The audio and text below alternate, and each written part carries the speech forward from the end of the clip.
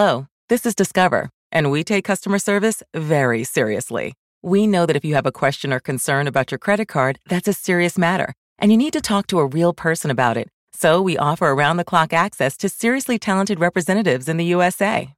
Again, it's a serious endeavor. The only funny thing about it is Bob. If you call us and Bob answers, you're in for a treat. Get 100% US-based customer service and talk to a real person day or night. Discover. Exceptionally common sense.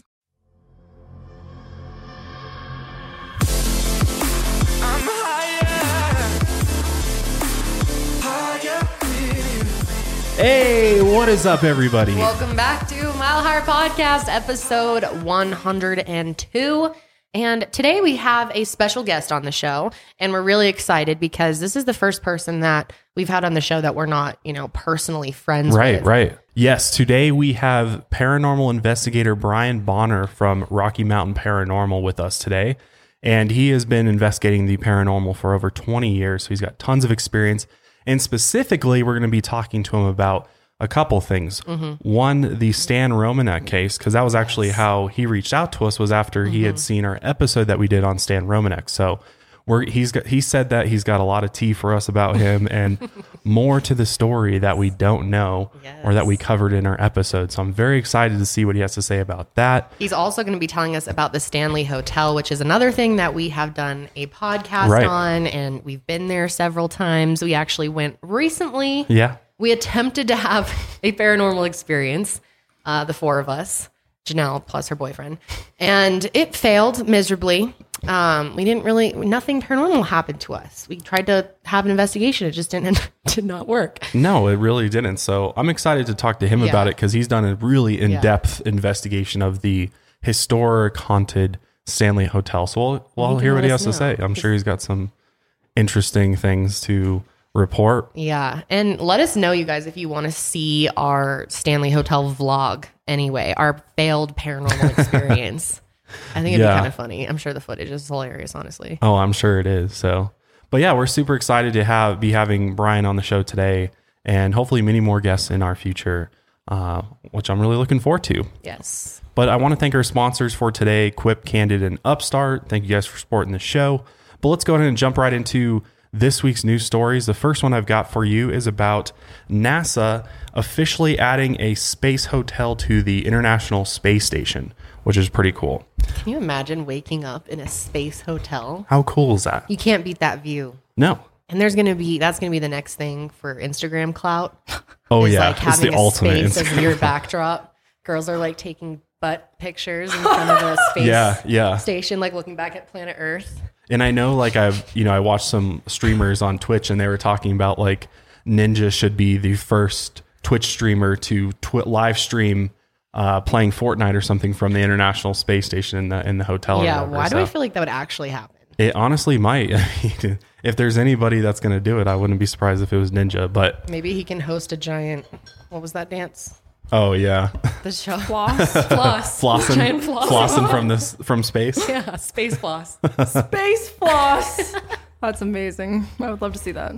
But anyway, this is actually really moving into production here because NASA announced that they've picked the space station manufacturer Axiom Space to actually build sort of the pod that they're going to be attaching to it. It's like they put it up into space and then they'll dock it into the space station where they'll actually attach it. And their hope is that they want to create like an economy in the like low Earth orbit. So obviously it's not way out there, but they want to create like some tourism economy out there in space. It's just so wild to think about that we're actually at that point. And this is only a couple years off. Mm-hmm. Yeah, no, it says that they're going to hopefully shoot for later half of 2024. And apparently it's going to be a large window. It's going to have like a large windowed Earth observatory. So like a place where you can just kind of float, where you're inside this all glass sort of pod, but you can just look out and obviously not float away from the space station, but you can just kind of like gaze out at the Earth beneath you. Imagine that experience. Oh, it looks so cool. So this has got to be so expensive. There's no way this is going to be affordable for the everyday person. This is for like the richest people on the planet. Tickets going to cost upwards of $50 million. Oh, $50 million. $50 million. That is steep. I honestly was not expecting that much. That's a lot. Well, Damn. If you think my about ass it, is never going then. but there'll be no cloud on my Instagram. Well, who knows? Maybe that cost will go down in 50 years from now. I mean, maybe. When we're old farts, we'll be able to go up there and, there'll be an Airbnb in space and you can just like stay for the night and come home. Well, maybe they'll just keep attaching different pods and eventually it'll be like, you can stay in this hotel and it's like the Vegas Strip. Yeah. Well, that's what I think is going to happen because actually the International Space Station is set to be sort of decommissioned. Like they're going to decommission the International Space Station. Yeah. Oh, wow. That's weird. So a bunch of private companies are starting to, because it's old. It's been up there for a while. So they're going to make another one? Yeah, they're going to make another one or, they're on to bigger, better things, moon bases and Mars bases and stuff like that. Okay. And like Elon Musk's SpaceX, they're working on putting stuff into space for private people to take a ride. Like I think you can actually go into space with SpaceX for like $1 million. Oh, so only $1 million? Okay. It's still expensive, but it's not 50 million. True. But yeah, I mean, 50 million to experience zero gravity inside this like plush cabin. If you look at the inside of the pod, that's what you float around in because there's, in space, there's not like a bed or anything, but it's kind of like this padded capsule that you float around in. I don't know exactly how long you get to stay up there, but I assume it'd probably be up there for a while because it's not like, you can just come back the next day. Yeah. So they got to send something back to get you. I have a question. Yeah. Why? Okay, so when you go to space, you have to have a ton of training to go to space, right? Mm-hmm. So how is that going to work? I know. I was thinking the same thing. Like, how do you ensure that people aren't going to get sick? Or I'm not an expert. I don't know what the side effects are of going to space, but like I know you have to train for a long time in order to be able to withstand the G-force. Exactly. Yeah. So how does that work on an everyday Joe Blow? And don't you think that you'd probably have to pass some type of like health exam before going up there?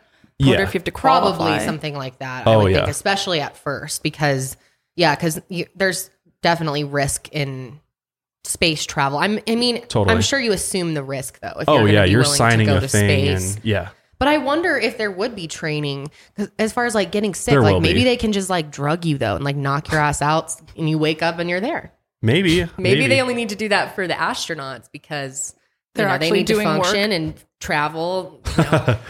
They just put you in like a bag and zip you up, and then you like a nice comfy padded thing like this. You're just flying around in it like out.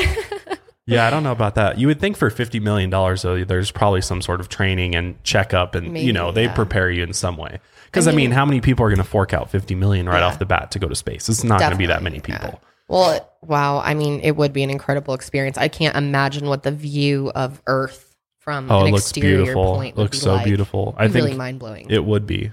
It'd probably be the craziest experience that you could ever have, really, is being in space. And definitely. But this next story is one that Kendall brought to my attention, which I had no idea about. But apparently there are some Instagrammers out there who are posting about this no water regimen where they replace fluids with water-rich fruit. Do you want to kind of explain a little bit? Yeah, this has been going kind of viral amongst Twitter and Instagram, really. There's people on Instagram who promote their blog through Instagram, and there's several. There's thousands of fitness accounts, and everyone has a different take on the best way to lose weight or to be healthy or whatever it is. And the latest thing is this whole no water regimen, which obviously sounds incredibly dangerous and is incredibly dangerous. But I thought this was interesting because obviously there's a lot of alarm about this. There's a lot of people who are really concerned, including myself when I first read this, because, I've had an eating disorder. I think this is extremely triggering, especially anything like huge fasts like this. A lot of it's where they promote you don't drink or eat. Dry fasting. Yeah. And they like only have green tea. And that's extremely dangerous. But what they were talking about, and none of the articles really explained this, is something that goes back to our water episode. They're basically talking about how they want to consume only water that is alive.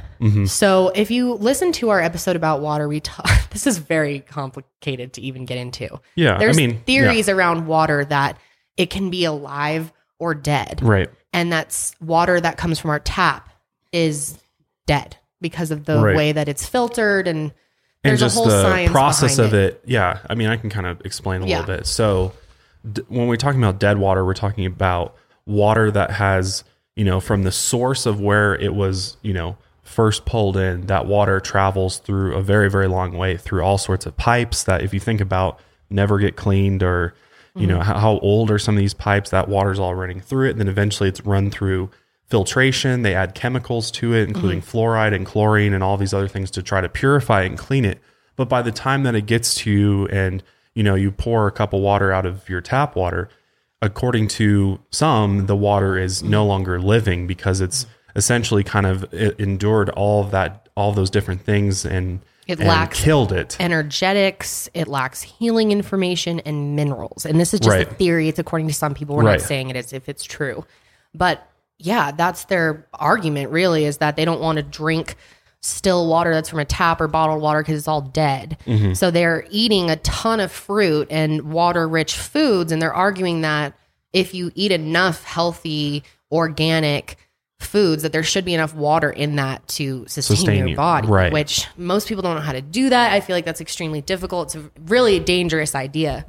I just thought it was interesting, their reasoning behind it. Yeah.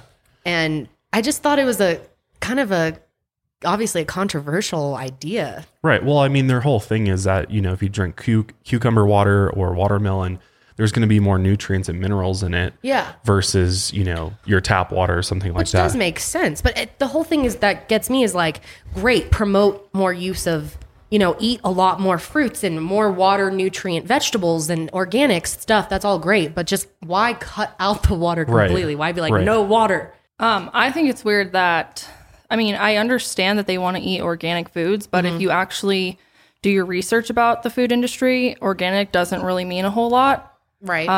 If you're going to, you know, still buy it through huge industrial farms and such, it's, I guess, perhaps better for you. But by the time your food travels from being picked to the grocery store, even if it's at Whole Foods or whatever, I mean, it's still lost so much nutrients that it's not like it would be, I guess, a little different if you were growing your own food. Maybe like a farm outside of your house with everything.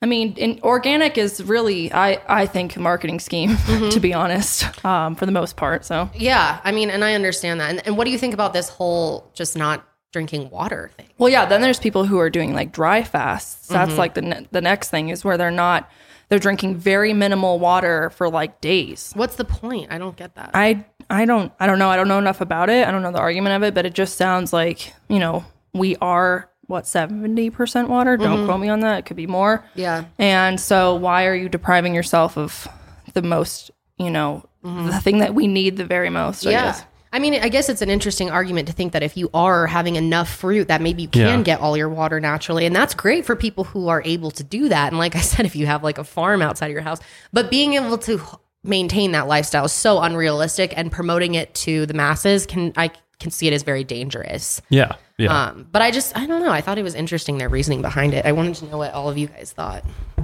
Yeah. And just the whole idea of living versus dead water is a very interesting concept. Very controversial. Is controversial. A lot of people can't even wrap their head around it. A lot of people think it's bullshit, but I mean, there's definitely been some studies that does prove that, you know, water can be living and it can be dead, and maybe even conscious in that sense. So go back and listen to the water episode if you are still confused about what we're talking about. So before we bring Bryan on, we would like to thank our sponsors for today.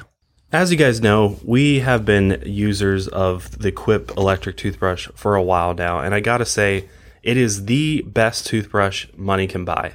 Brushing your teeth is super important to your oral hygiene and overall just feels good. What I love about Quip is that it has a built-in timer, so you always get that perfect 2-minute clean, and it alerts you when to change sides of your mouth. Not only does Quip have the Tesla of toothbrushes, but they also started offering the Quip Floss Dispenser, which comes with pre-marked string to help you use just enough. The best part about Quip is that it's super easy to use because they deliver you a fresh brush head, floss, and toothpaste refills right to your door every 3 months with free shipping, so your routine is always right. Join over 3 million healthy mouths and get Quip today, starting at $25. And if you go to getquip.com/milehigher right now, you'll get your first refill free. That's your first refill free at getquip.com/milehigher. GETQUIP.com/milehigher. Quip, the good habits company. Have you ever wanted to straighten your teeth but don't want to deal with the cost or the hassle of getting traditional braces? Well, that's where you've got to check out Candid. They deliver clear aligners directly to your door, and it includes remote monitoring by your orthodontist throughout the treatment. This means that you can get the same treatment oversight that you'd get by seeing an orthodontist in person without the inconvenient office visits, all for a fraction of the cost. Your orthodontist will keep an eye on your treatment from anywhere. Unlike braces, Candid's aligners are comfortable, removable, and totally invisible, so you can quietly transform your smile without anyone noticing a thing. Learn more about Candid's process and get a complimentary 3D scan of your teeth at a Candid studio near you. So if you're ready to take that first step towards straighter teeth, you can check out Candid at candidco.com/milehigher with the code milehigher for $75 off. That's candidco.com/milehigher with the code milehigher for $75 off. As most of us have found out the hard way, getting into debt is easy. But getting out is hard, especially if your credit score isn't great. Thankfully now there's Upstart.com, the revolutionary lending platform that knows you're more than just your credit score and offers smarter interest rates to help you pay off high interest credit card debt. Upstart would have been a huge help to me a few years ago when I racked up a bunch of credit card debt. What I like about Upstart is that they also go beyond the traditional credit score when assessing your credit worthiness. They actually reward you based on your education and job history in the form of a smarter rate. They make it fast, simple, and easy to check your rate. Since it's just a soft pull, it won't affect your credit score. The hard pull comes if you accept your rate. The best part, once the loan is approved and accepted, most people get their funds the very next business day. Over 400,000 people have used Upstart to pay off credit cards or meet their financial goals. Free yourself from the burden of high-interest credit card debt by consolidating everything into one monthly payment. See why Upstart is ranked number one in their category with over 300 businesses on Trustpilot, and hurry to upstart.com/milehigher to find out how low your Upstart rate is. Checking your rate only takes a few minutes. That's upstart.com/milehigher. All right, guys, we are here with Bryan Bonner from Rocky Mountain Paranormal. Thank you so much for coming on the show today. You didn't tell me that you were in like New Mexico, but other than that, yeah, we're good.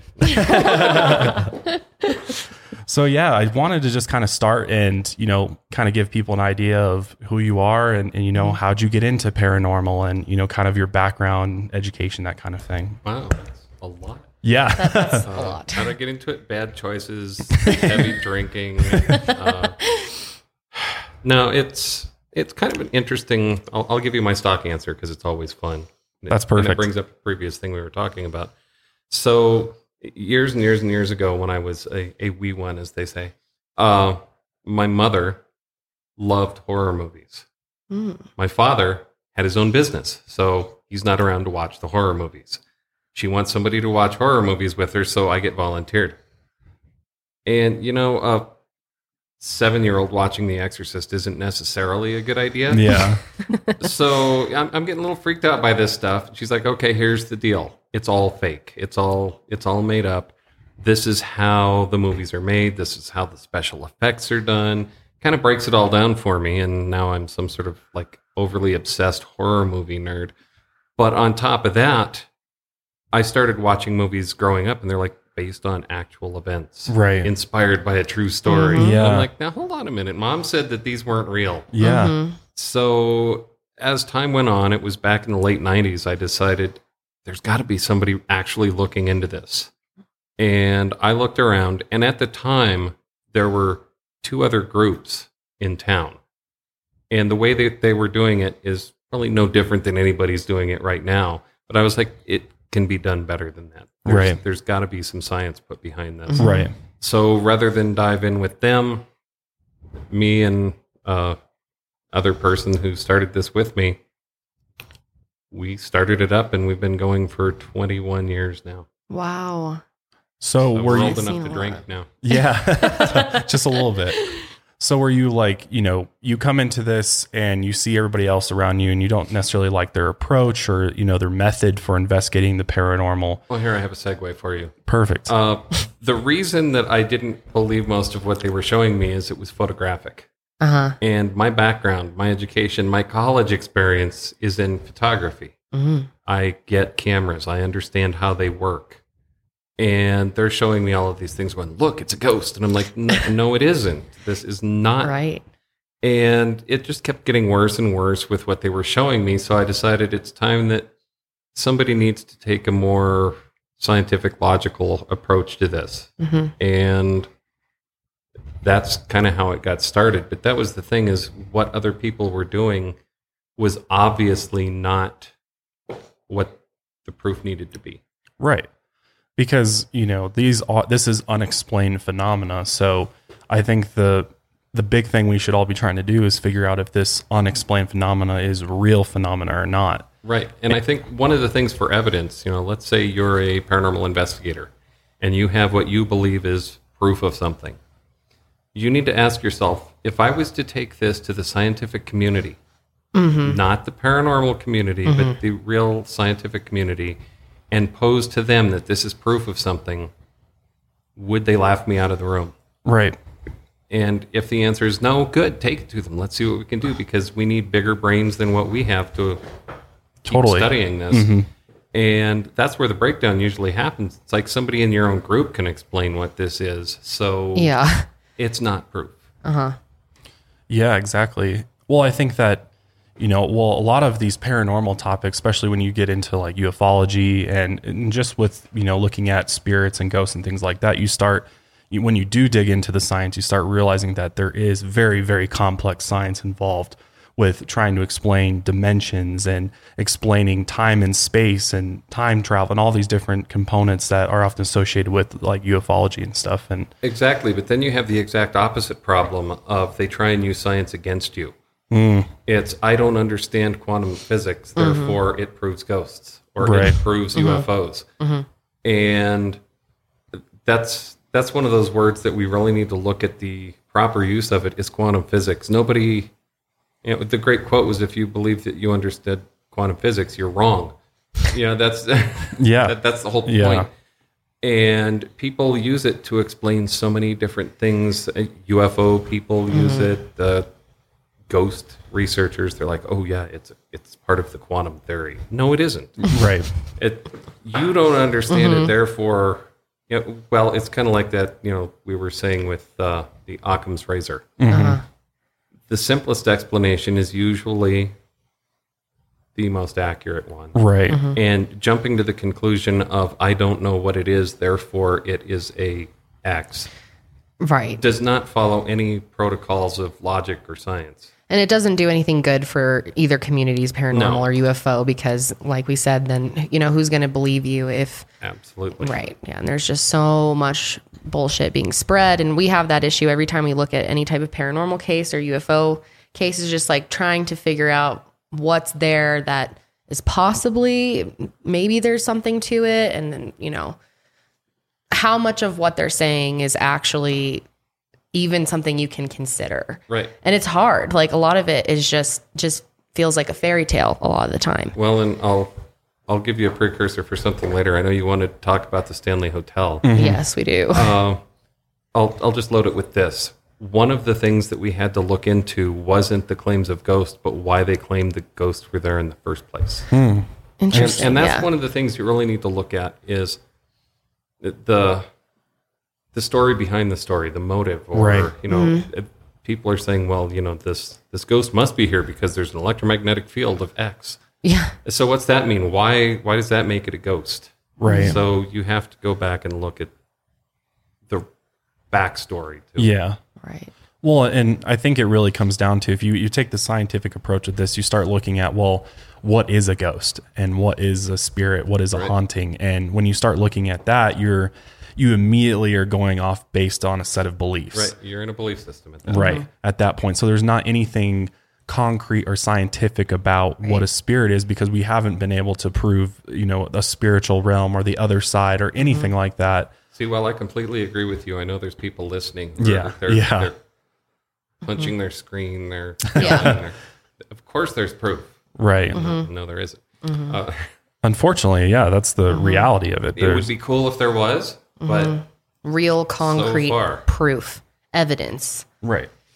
Well, and that's what we're still trying to figure out. And that's why I think the paranormal is an important field to investigate. And there should be more people like yourself and more, scientifically based teams out there actively looking into these things. Because, I believe that there is unexplained phenomena out there. It's just, it's figuring out how to research it and produce results and test it is the difficult part, because it's so random, it's so sporadic that you can't go into even somewhere that's highly haunted and expect to sit there and study, paranormal activity for a few days. It doesn't work like that. Well, and unfortunately, that's how a lot of quote paranormal investigators approach it, is a very short amount of time.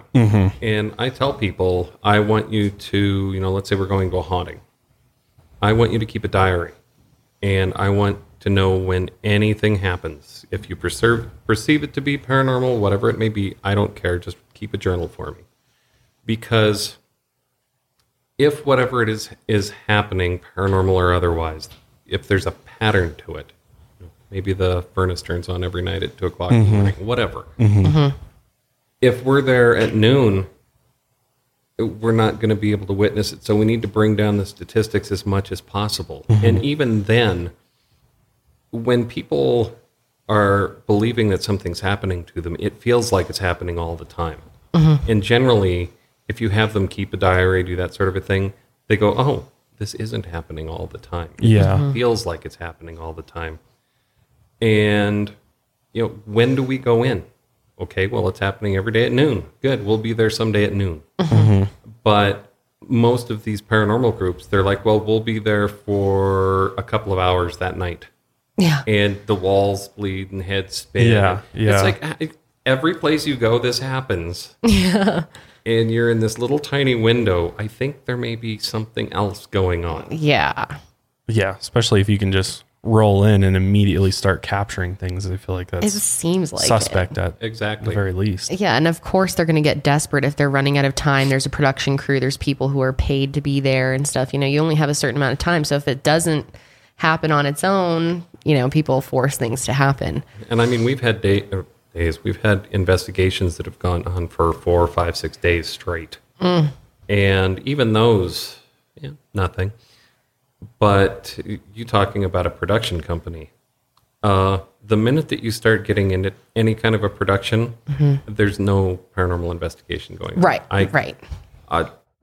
It's not. It's a production at that point. My black badge of dishonor. I was on Ghost Hunters. Really? Yeah. Wow. That's an experience. Oh, I want to hear about that. Yeah, please tell us. It's not what you would expect it to be. Really? And this was back before. I kind of take my own guilt out of this. I think it's my fault the show fell apart. Oh, wow. Really? For the first season, they actually did pretty good. They didn't find anything, but they were explaining things. Second season was kind of along that way until they went to the Stanley Hotel. Keep bringing it up. And that's when a lot of things happened, and the production company went, hey, there's more people watching this. The advertisers want to come in. The night before they were at the Stanley Hotel was the episode that I did with them. Interesting. And they called me up and they're like, you want to be on the one with the Stanley? I said, I've got to work tomorrow. I've been on the show. I'm good. I just want to know if it would have been different if you were there. If I would have been there. Yeah. But, just some of the things they're like, here's the investigation starting. We've been here for, it was like, 6 or 7 hours into the investigation. We were there for 4 hours. Oh, just stretch playing with the times and everything. And just everything. I'm sure. Like, go ahead and, walk through that room and try and get a recording of something. Okay. Well, the light wasn't quite right. Go ahead and do that again. And it's like, really? Yeah. It becomes like a movie set. It is. Oh, like totally. There's a job to get done. Well, and that's the thing. One of the terrifying experiences I had on that show is I was walking down this dark hallway, kind of checking out the room, seeing what's going on, and I turned the corner, and I swear to you, it was Darth Vader.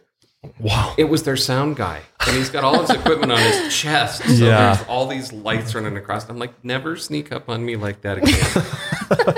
But, that's the thing. They've got so much crew wandering around, because you've got producers and directors and sound guys and camera guys and lighting people. And if any self-respecting ghost wouldn't show up on it, because there's too many people already. That's what I'm saying. Yeah, and we tried to do our own. We were thinking maybe we'll do a YouTube series trying to investigate and see if anything happens. And we go to Stanley and we're all excited. Nothing. And I was like, I can see how people in this moment are like, all right, well, we better start making shit up because we're not going to have a production if we don't. You have to. Yeah. So You have to start creating, the content. And that's why you bring in, the psychics and things like that, because that's content automatically. Right. Exactly. And I'm curious about what you think about like a spirit box. Do you believe in those or that term for it? I believe in the term. I know they exist. Yeah, because that's like a big thing on YouTube right now is people that make spirit box videos. And I'm just curious. And some people use apps. People are going to hate me, but here we go. No, please tell us. So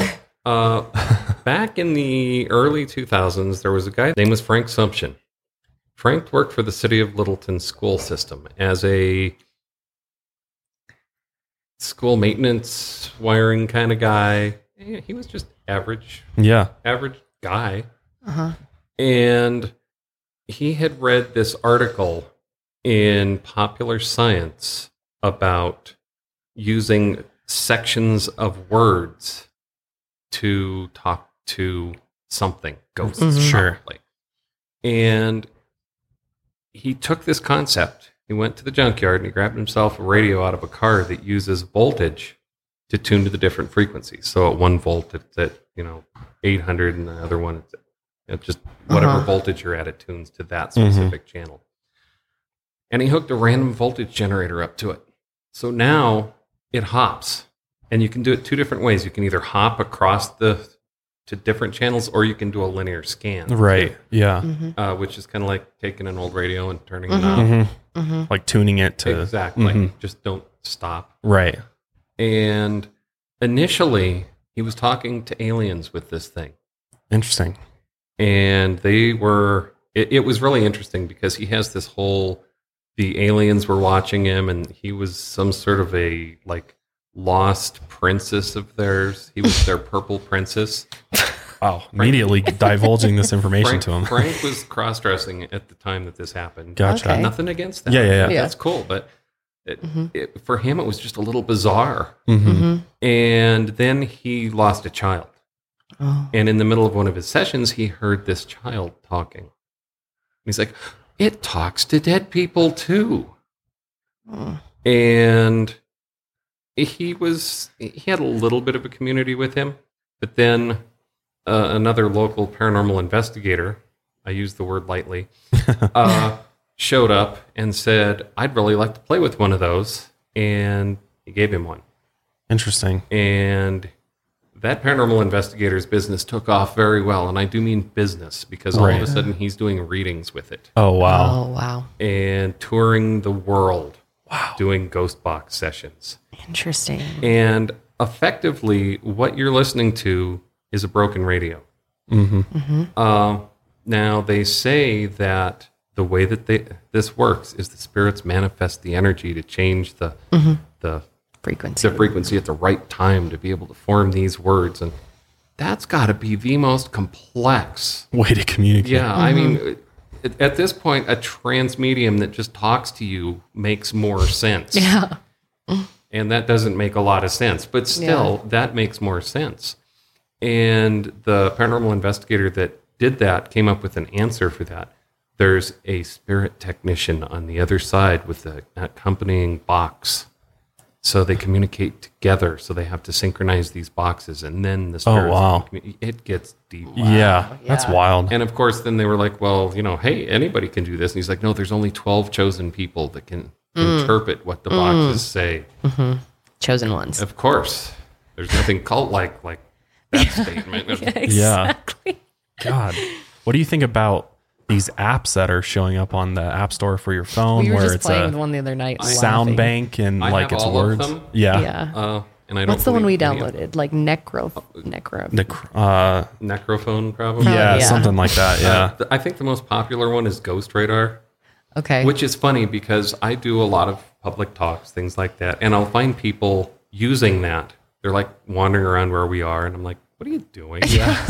They're like, well, there's a ghost over there. I was like, you realize this is the same company that makes like the werewolf finder. Right. And they're playing a loop. Like people play them and eventually it starts looping the radio frequencies and the voices. Exactly. And the thing is, if you look at any of these apps, all of them somewhere in the the agreement that you have to agree to. It says for entertainment purposes only. Yeah. Right. They can't advertise it as a legitimate way to communicate. And you read the reviews, and it seems like a lot of people know that, and they're like, "This is a fun little thing to fool people with." But there's people out there who's like, "Yeah, this is the best one I've used." And the ghost box business is extremely popular right now. There are people making every kind of a design that you can imagine and charging a fortune. We bought one. So it's like, let me break your radio and then I'll sell it back to you. Seriously, that's all it sounded like. It did nothing. Well, and I did an experiment kind of accidentally. Used to be a co-host of a theatrical seance. And we wanted to do a ghost box-like session. Now, we did have one of the real ones. But we didn't want to use it because we were doing kind of a period piece. Yeah. So I got this old antique radio, gutted it.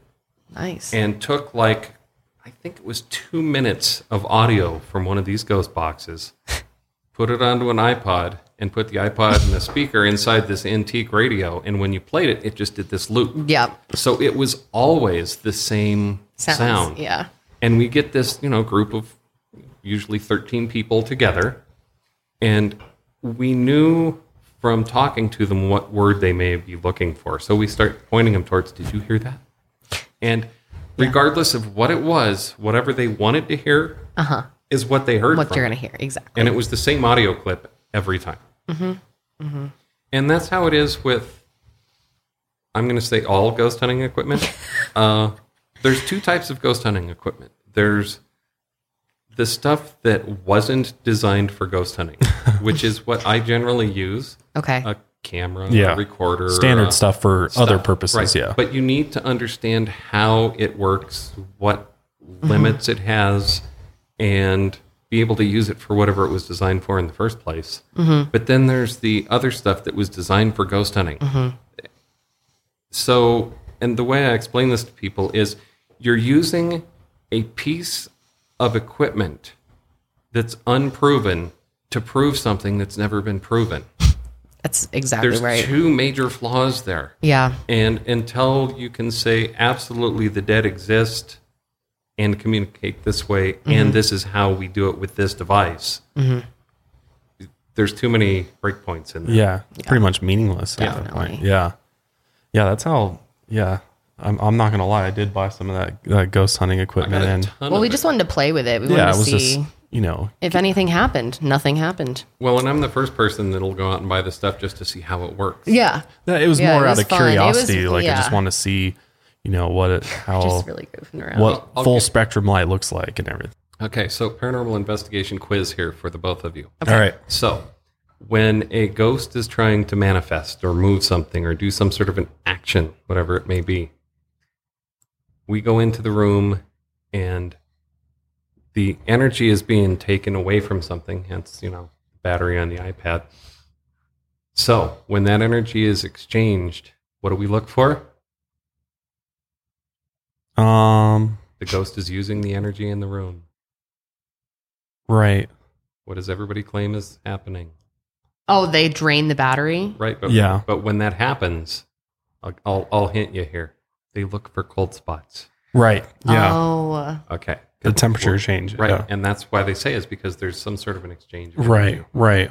Now comes the science quiz. Forget your ghost hunting. Let's go back to school.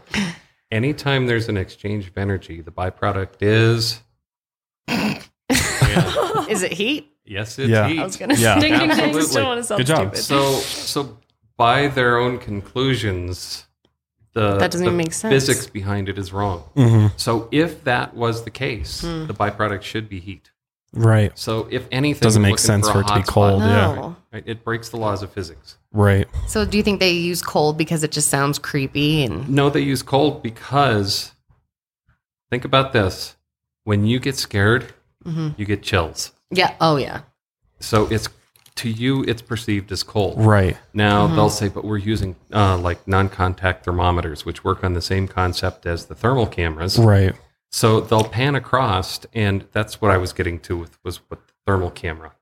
In the training for thermal cameras, they mention one thing that's very important.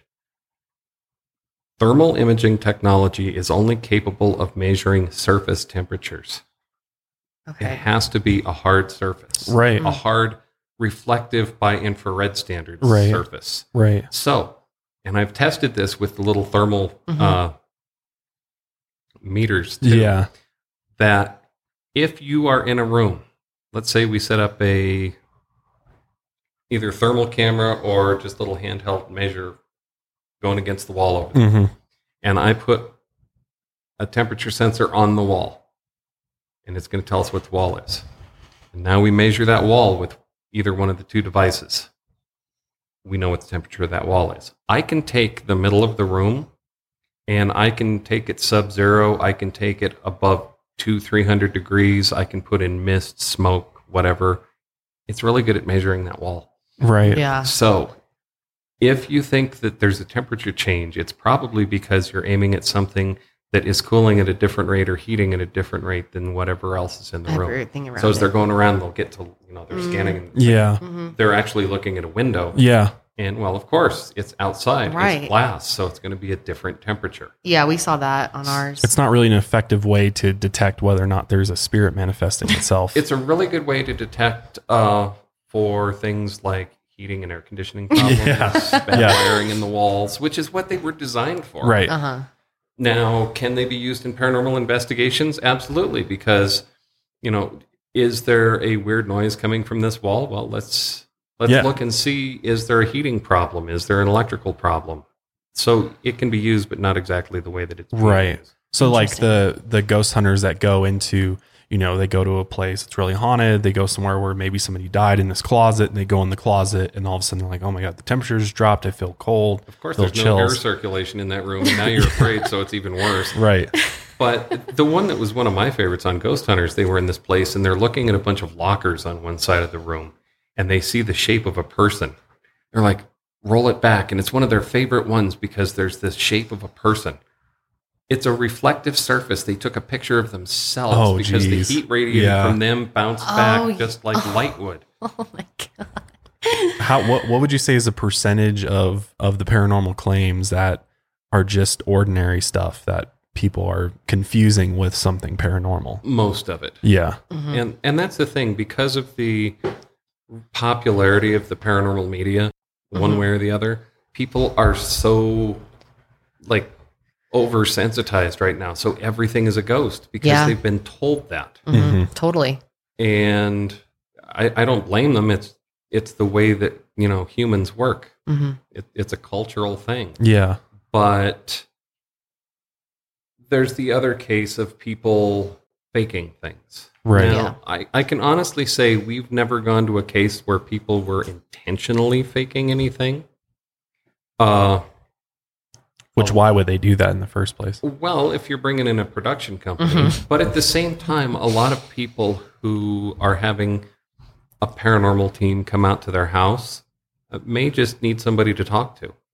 And we've had that a lot where it's like, there's nothing going on in their house. They haven't even talked about ghosts. They needed someone to talk to. We had a woman who, this is really depressing, but I'll bring it up anyway. She called us to her home, and she had some paranormal claims. And we said, well, we'll come up. There's going to be like 3 of us, and we'll spend the night there and see what we can figure out. She was really excited about it, and we got up there, and it turns out she has no relatives, nobody to talk to, and she'd just been diagnosed with cancer, and she was terminal. Oh, geez, yeah. And she just wanted somebody to talk to. Yeah. And I looked at everybody, and I was like, okay, guys, here's the deal. Go grab a cup of coffee. We're here to help this woman through the night. That's it. That's sweet. And that's the thing is you need to understand what people need and what they're asking for. And it's not always the ghost story. Right. They just used it to get you in there. So they had somebody to talk to. Interesting. If you know any police or fire, there's a lot of times like that you'll have one person that constantly calls for help because they want somebody to talk to. Yeah. They just want a human connection with somebody. Yeah. So this has always been interesting to me. What are your thoughts about a building or a structure or objects becoming possessed by a spirit? That's kind of all the rage these days. Like, I'm sure you've heard of Zach Bagans' Haunted Museum in Las Vegas, where he's got all these haunted objects, and people have experiences in them. Yeah, that's what I was going to say. You have your own haunted museum at your house. Yeah. That's the thing is, by saying it's a haunted item, first you have to come to the conclusion you've proved that it's haunted, which I would stop them at that step and say, how have you done that? Right. Does it have a creepy history?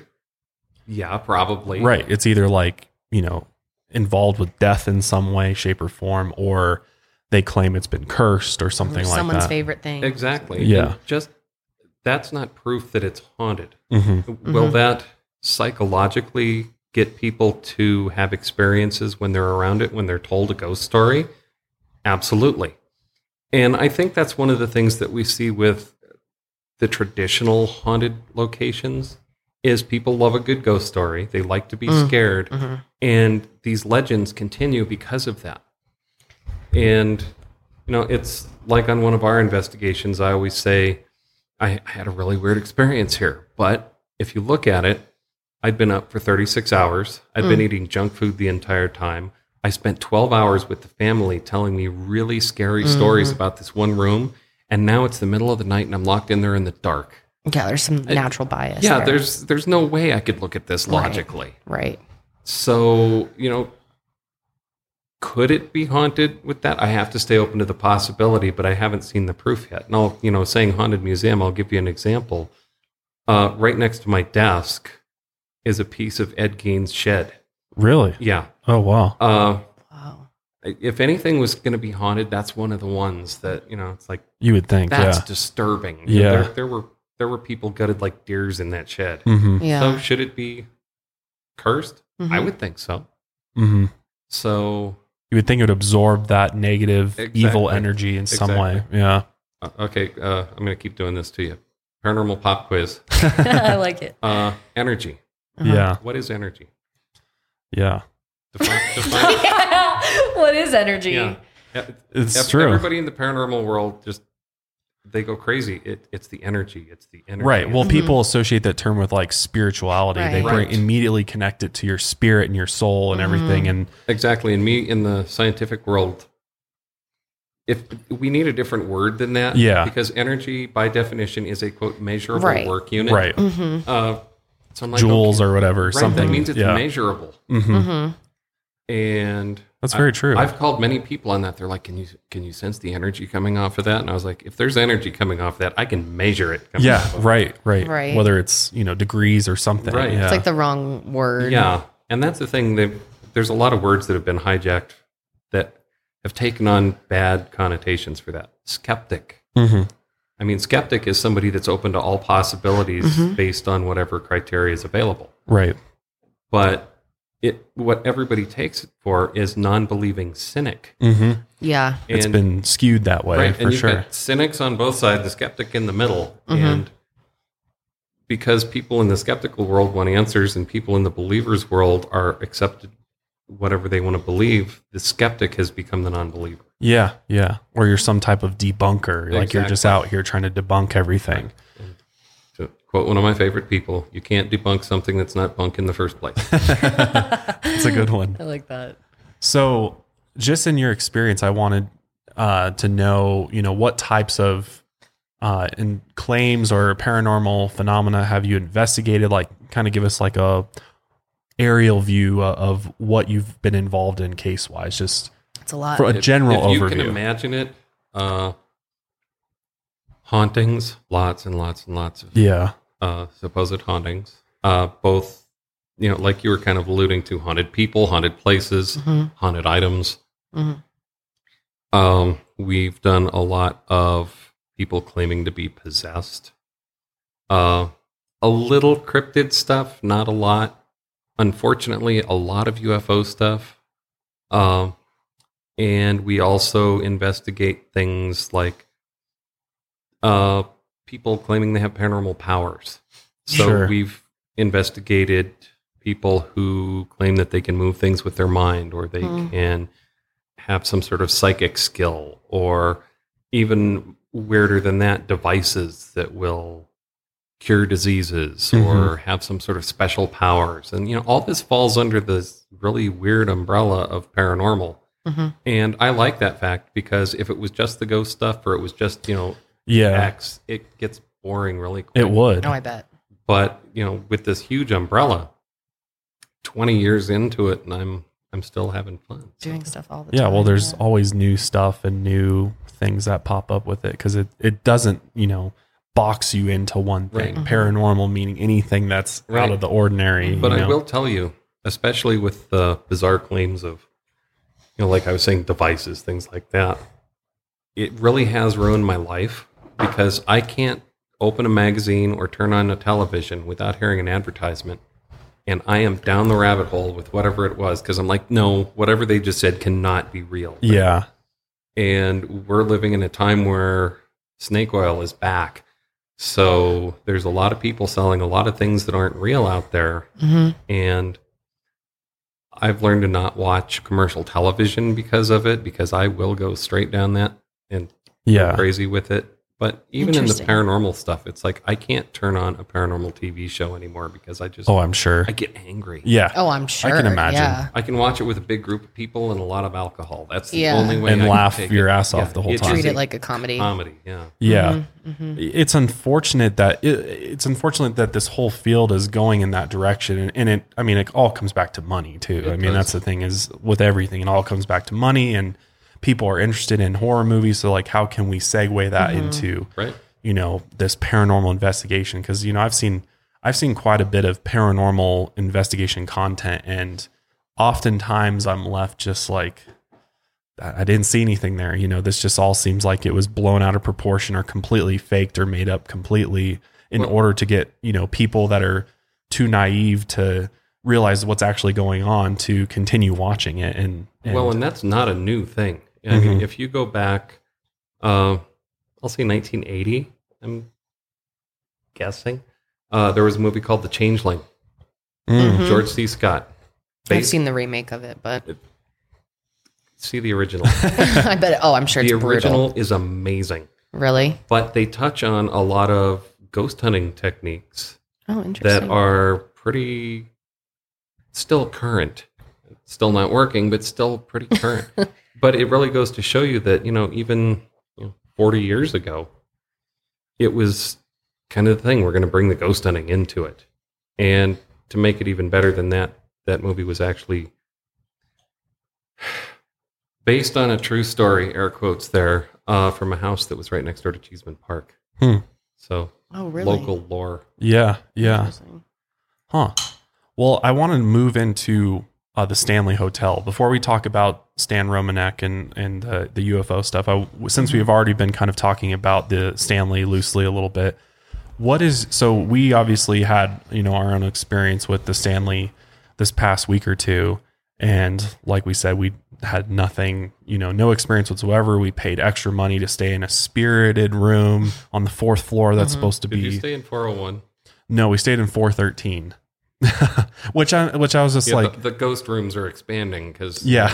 I was going to say, I don't even think that was not part of the original story. Well, they have their little sheet with like the stories behind each of the rooms. And it was just like the most generic story. Like there's a man in old fashioned clothing that stands in the corner or something and watches you. Well, a place we used to go a lot actually put little like data entry logs in each one of their rooms and said, if you have an experience, write it down. Huh. And it went from nothing to everybody was having walls. Oh, I'm sure. By the time it was over.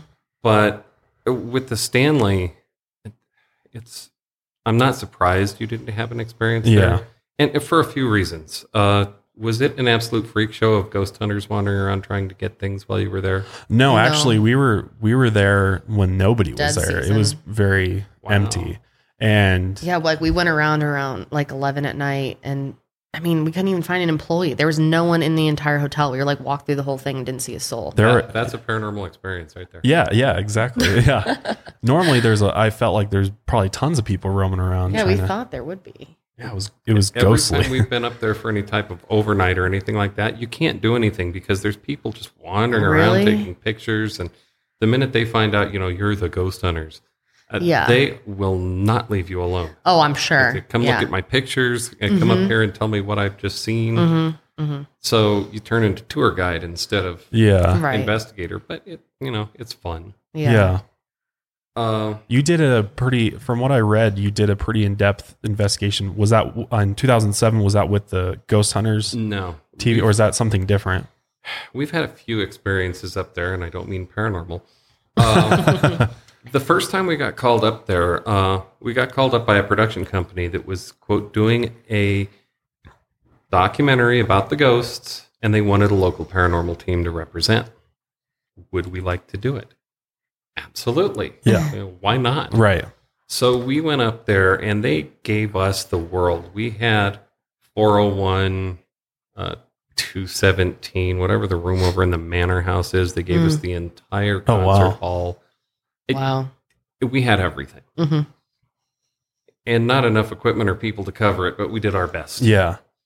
Well, we didn't realize that this was part of a bigger documentary, that there were all sorts of very well-known ghost hunter types in there. Oh, interesting. Who had already gone in and, bled at the eyes and had all these experiences going on. Yeah. So the day after our investigation, they showed me some footage. I'll give you an example. It's a room it's on the 4th floor, but it's around the corner from 401.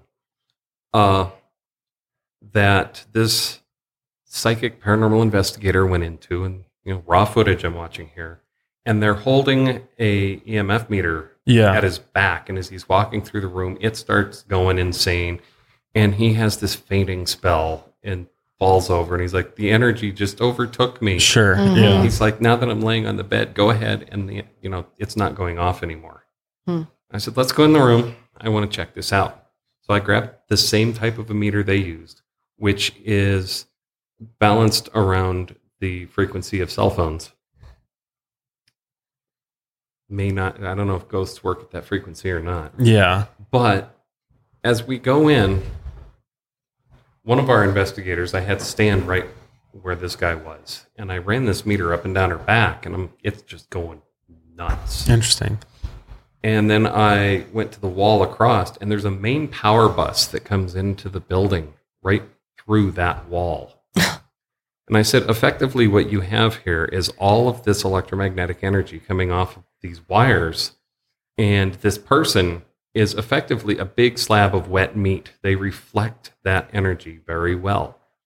Said, so the minute we move them away from it, down on the bed, that energy goes away because they're not near the source anymore. Mm-hmm. It's not a ghost. He didn't feel some sort of a spirit hop into him. Yeah. He happened to be next to a wall, and when he heard the meter going nuts, he acted appropriately. Right. You're right. Huh. So that was the first of the downfall of this documentary. Yeah. So then we find out a couple of months after we'd filmed that this whole thing is based on, and I'll give you the name of the documentary, it's called The Stanley Effect. Don't watch it. Yeah. The whole concept was that the Stanley Hotel, and you took the tour, right? Yeah, we did. You might be able to confirm if they're still telling this or not. The whole reason the hotel is haunted is because of the large mineral deposits that are under the building. Yep. Right, in the tunnel area. Yeah, we talked about it. We did a podcast episode. We talked about it because we took all our information from the website. They're usually quartz, magnetite, and limestone that we talk about.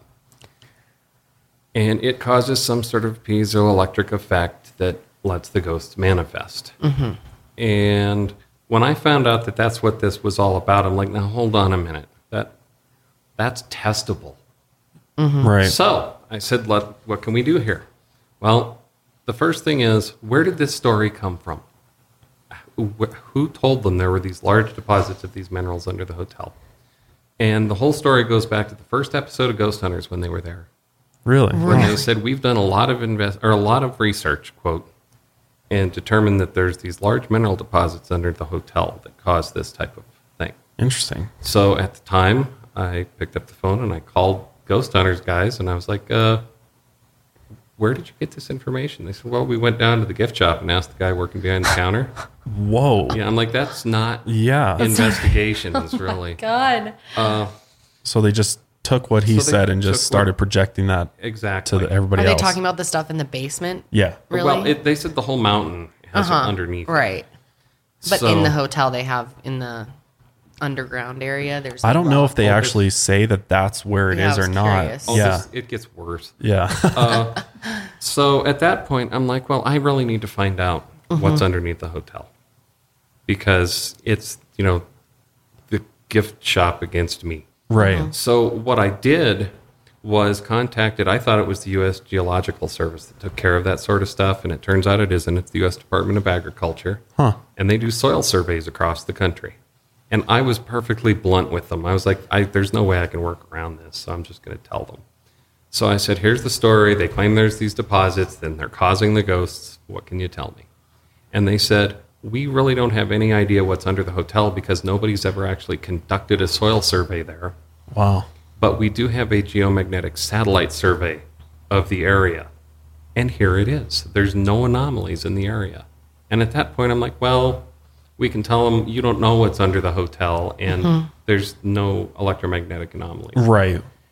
Well, as luck would have it, a month or two after that, I get an email from the Department of Agriculture, and it's been through half the government at this point.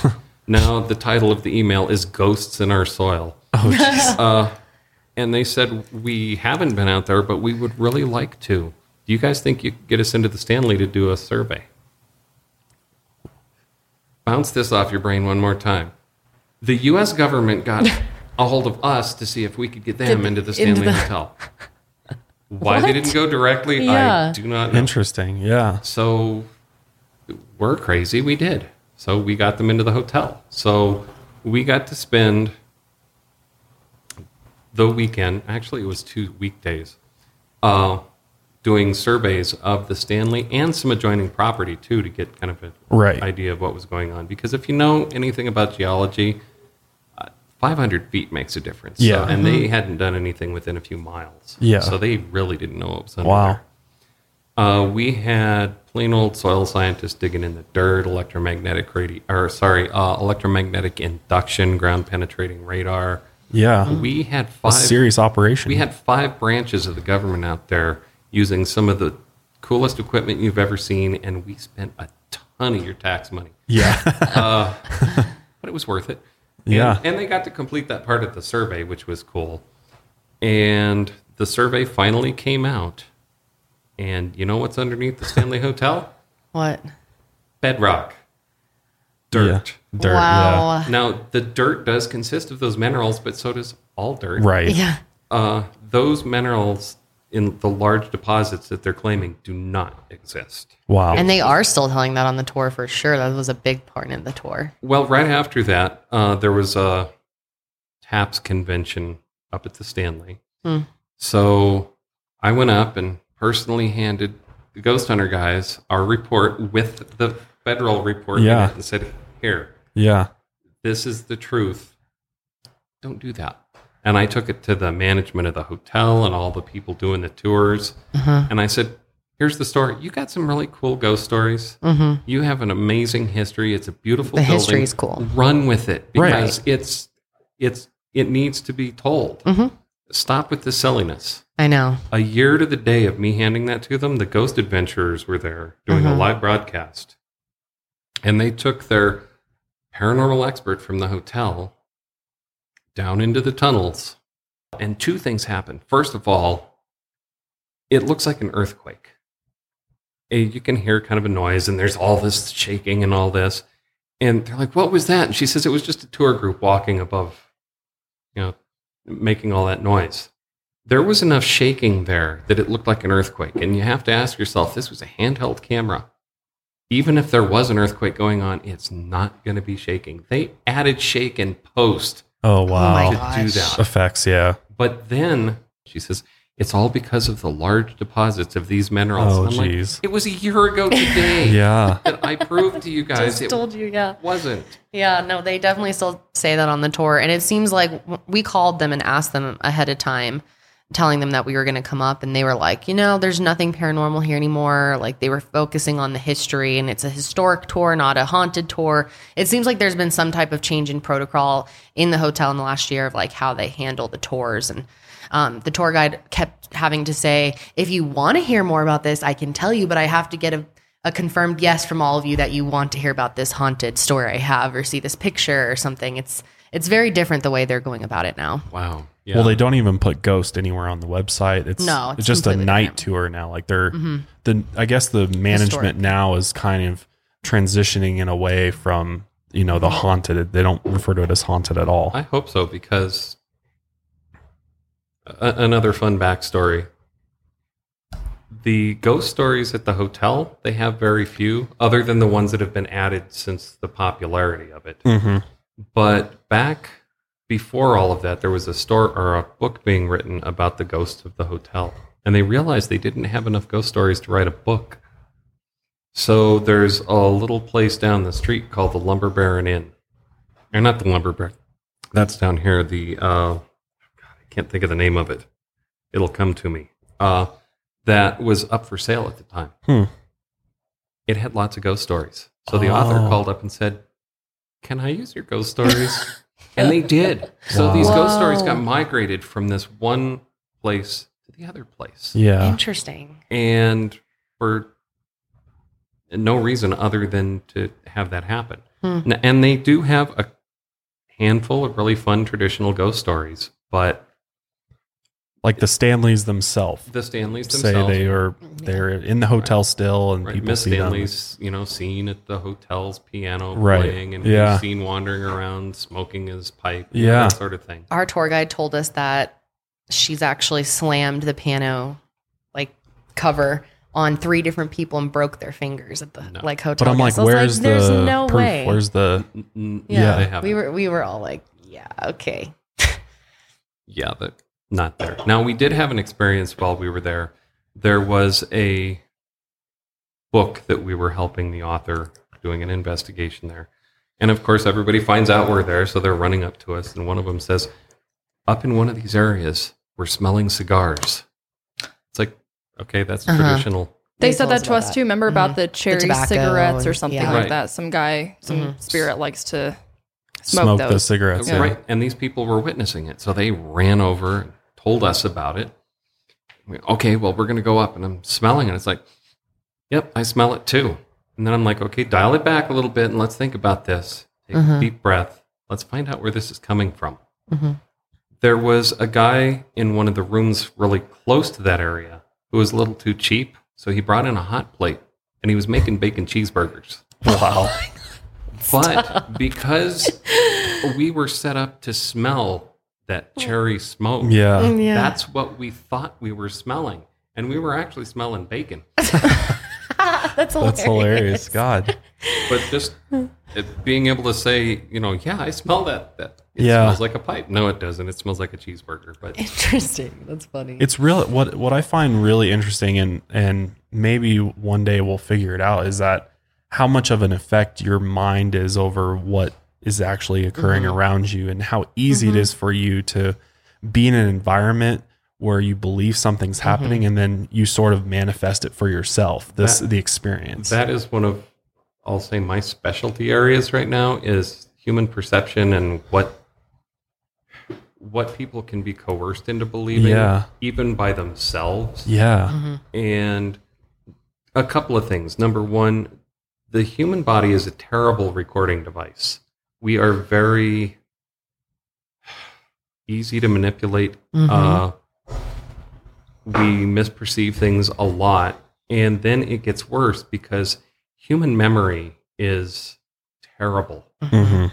What you remember from 10 years ago is not what you would have remembered then. It's being pieced together by bits of things that may or may not be accurate. And that's one of the reasons for the stories that I tell or the classes that I give, things like that. I always make sure to document everything at the time, write it down, and that's what I use. Because I could start telling myself, oh yeah, well I saw, a shadow in that corner over there. Yeah. And after a few years of telling this story, I will remember that. Right. And it's no less real of a memory than something that really did happen. That's why you look at witness statements and they're all over the board sometimes for an event. Witness testimony is absolutely useless. Yeah. And that's why it's not really allowed in court anymore, because people have started to realize that it's either useless because they can't remember properly, or it's useless because it's easy to tamper with them and make them remember whatever it is you want them to remember. Yeah, exactly. Totally. You can manipulate the mind into believing whatever you want, really. Absolutely. And if you're, knowledgeable in how to do that, how to manipulate, then it's not hard at all. And with classes that I've taken and willing participants, I've implanted some memories, and interesting. They will argue to the death that happens. It's like, oh, no, you didn't. Wow. I told you about that and you just made it up. So yeah. like, no, that's part of what it is. Yeah. And, like I was saying before, that goes back to the 1980s and the whole satanic panic thing. Yeah. You had a few people out there that knew how to influence memory in the wrong place at the right time, and now you've got people in prison for decades for something that they didn't do. Right. And that's how powerful it is. And unfortunately, that whole craze is still going. I didn't realize it until recently, but the whole concept of where that started is still happening. The psychiatric community is just rampant with that belief still. Yeah. But they've kind of kept it to their own, right. kept it quiet. But there's still a lot of people having a lot of problems because of it. And thankfully, there's some organizations out there that are starting to help expose that. Yeah. Thank God, because that's a real problem. But let's go ahead and transition into Stan Romanek, because I'm really interested to. Yeah. He's like, let's not. But so for those that didn't watch the episode on Stan Romanek, he's actually, I don't know if he's still in Colorado or not, but he lived down in the Colorado Springs area, I believe. And he is an interesting fella. He believes he's been abducted by aliens. He's had alien spacecraft come to his house and beam him up to the spacecraft. He believes he's a chosen one. He's a star seed, kind of like a messiah type individual.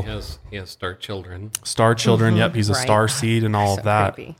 And so he really kind of, I hate saying he rose to fame, but he did. Yeah, he really did. In the UFO community for sure. Yeah, he got really popular because he captured, I think he said he captured like 195 events that he experienced, which is... I lost track. Every time he got up with a video camera, something happened. Yeah, it's like, wow. Yeah. So but he really got popular when he put his documentary on Netflix. Or I guess, how did he even get that? It was before that. Really? Honestly, by the time the documentary came out, he was on his decline. Really? Yeah. I remember hearing about it most after the Netflix came out. As far as people telling us or requesting it, that's when I really heard about him, was from Netflix. Okay, we know your demographic now. Yeah. Oh, yeah. We have a pretty young demographic, yeah. Right. A lot of people hear about a lot of things from Netflix. Mm-hmm. Yeah, and that's the thing. I say, when we first started looking into his claims back in 2008, people are like, I wasn't even born yet. Yeah. So, in perspective, his claims have been going for a long time. And they went a long time before the popularity really took off. But when the popularity took off, the claims kept getting bigger and bigger and bigger. And it just got off the charts by the end. Yeah. It really did. He went about as far as you can go with this stuff, I feel like. He really and did. As far as the claims go. So honestly, I appreciate it. It was super entertaining. Well, when the claims get so bad that the community that you're in disown you, there's got to be a problem. Right. Let's see here. I can give you some backstory to this. Back in, I'm going to say 2008, there was a local UFO group, and by local, I mean they were in Fort Collins, that was doing a presentation, and they were having a speaker who was going to show them proof of UFOs and aliens because of evidence he'd collected. Sparked my interest, so let's pack up and go. Yeah. So we watched, and he laid out a ton of evidence then.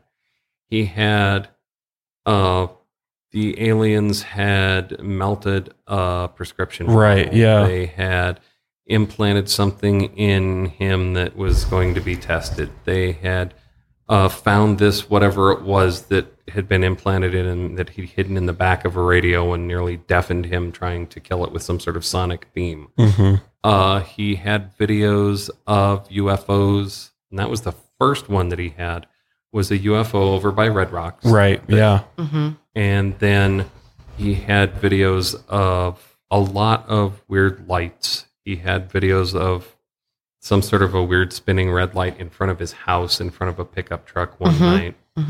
Then he had multiple videos of aliens themselves, one looking in a window, one looking around a corner. Yeah. We're going to play some most of them. famous ones. Yeah. Then the pictures started popping up of aliens, and then the stories started getting bigger and bigger. And in the middle of all of this, because we kind of left him to his own, most of the people in the UFO community, they preach to their choir. They believe, they have their believers come up and talk to them. It's usually kind of a closed system, so it's not a problem. Well, several months after we'd gone to this talk, we hear that a local person has decided he wants to start what he's calling the Denver Extraterrestrial Affairs Commission, which will be a city-funded, depending on how you look at it, welcoming committee, research group. I was never quite too sure. What's the purpose of it? Yeah. Which was going to be led by his 12 people. Could be disciples. I'm going to go there. Yeah. But his 12 people, and they had specific job descriptions that were so specific you could tell who he'd written them for. Yeah. He was like, must have 2 years experience in this and written at least 4 books based on this. So, like, yeah, we know who you're aiming at. But he was going to hold this press conference because he had proof of an alien, and one of the videos he was going to show was an alien looking in a window. That was, red flags are flying all over the place at that point. It's like, I know what this is. So I'm like, guys, let's group up and get this taken care of, because something bad is going to happen with this, and they're going to be spending our tax money for this. And we've got things like infrastructure and schools and, these things that need money. Maybe more important things to worry about. Yeah. Right. So the night before his press conference, we get together, bought a domain name, and reproduced all the evidence, all the pictures, that he all had the shown. videos, everything that we had seen and could remember, because, like I say, memory, and it was several months, and posted it on this website and let the media know about it. So the next day it happens, and for some reason, I don't know if it was a slow news day, the entire media from the planet was there. Wow. I mean, CNN was there, and it just all for some guy just releasing his alien video. That's crazy. The perfect storm hit, and everybody was there. But he refused to release anything other than a still image of it, because two possibilities, depending on when you quote him from: either A, it was under copyright because of some sort of a documentary that they were working on, or B, he wasn't allowed to release it to the public because the scientists were still working on it. And scientists, they don't like to share information. So either one of the stories didn't make sense. Yeah. So one of the things that happened is we released this website, and all of a sudden everybody thinks that our stuff is the legitimate source. Oh my gosh. So we're seeing things that pop up going, the real alien in the window video, and it's ours. Yeah. Wow. It's insane. We actually had to release a making of video where the guy that was doing the puppeteering of it made out with the video or with the alien at the end to show that's not a real alien. And you guys said the quality of yours was just so much better than Stan. We tried to res that thing down and do anything else. But once again, we didn't remember exactly what it looked like. We just remembered there was a grainy alien in a window. Yeah. Yeah. And we remembered them saying it blinked, and none of us could remember if it actually blinked or not, which honestly, I don't think it does. I don't think it does. But we had a guy that was working with us that did computer graphics, and he's like, I can put some eyelids on that for you if you want. Yeah. Well, one of the things that his experts claimed was the alien in the window video could not have been done without a major Hollywood studio at least, quote, $50,000 in special That was effects. his claim, yeah. It cost us like, I don't know, $200 to do everything. That's so funny. And just the amount of people. We went from about 500 to 1,000 hits a day on our website to over 5 million an hour. Yeah. That's insane. And the poor guy that runs the server was having a meltdown. He's like, what are you doing? That's crazy traffic. Keep it up. It'll slow down eventually. But as time went on, we started looking more and more into what this committee was supposed to be. And I went to the city auditor and I said, this guy's making this proposal. It's going to have this many people and all that. Do you have any idea what it's going to cost the city to do this? And he says, no, but I can find out for you if you'd like. So he had his, admin or whoever put up a little spreadsheet for me that showed, over a 5-year period or whatever, it'd cost this much. So I released that saying, it's going to cost the city a ton of money. We don't need to do this. Mm-hmm. And then we found out the only way that we could legally fight this was to form our own political committee. So we had to form a political committee to fight this thing. Wow. And a guy who was a really amazing wordsmith came up with a great word or a name for it. We were the Mission for Inhibiting Bureaucracy, the MIB. Yeah, MIB. So that's great. Show up in black suits everywhere. And the conspiracies that were rolling around. One of the guys involved in it claimed that, I was the ringleader of it. And I had this, it was a government-issued credit card with bottomless funds. And everybody else ran around me just like I was controlling the world. And we worked for some sort of secret black ops organization and all this. Eventually, this ends up getting published in the Wall Street Journal. Wow. And it's like, wow, this is really insane. Mm-hmm. And I think the thing that really freaked him out at the time, I was actually doing some work with the government and had a government ID at the time. And because he's paranoid about the government. I accidentally shown it to him. Yeah. But that's the thing, is it kept getting worse and worse, and we had to fight it. Because the claims that Romanek had are just insane. But then they started really bringing in, well, it's not just him. We have all of these other experts in the field.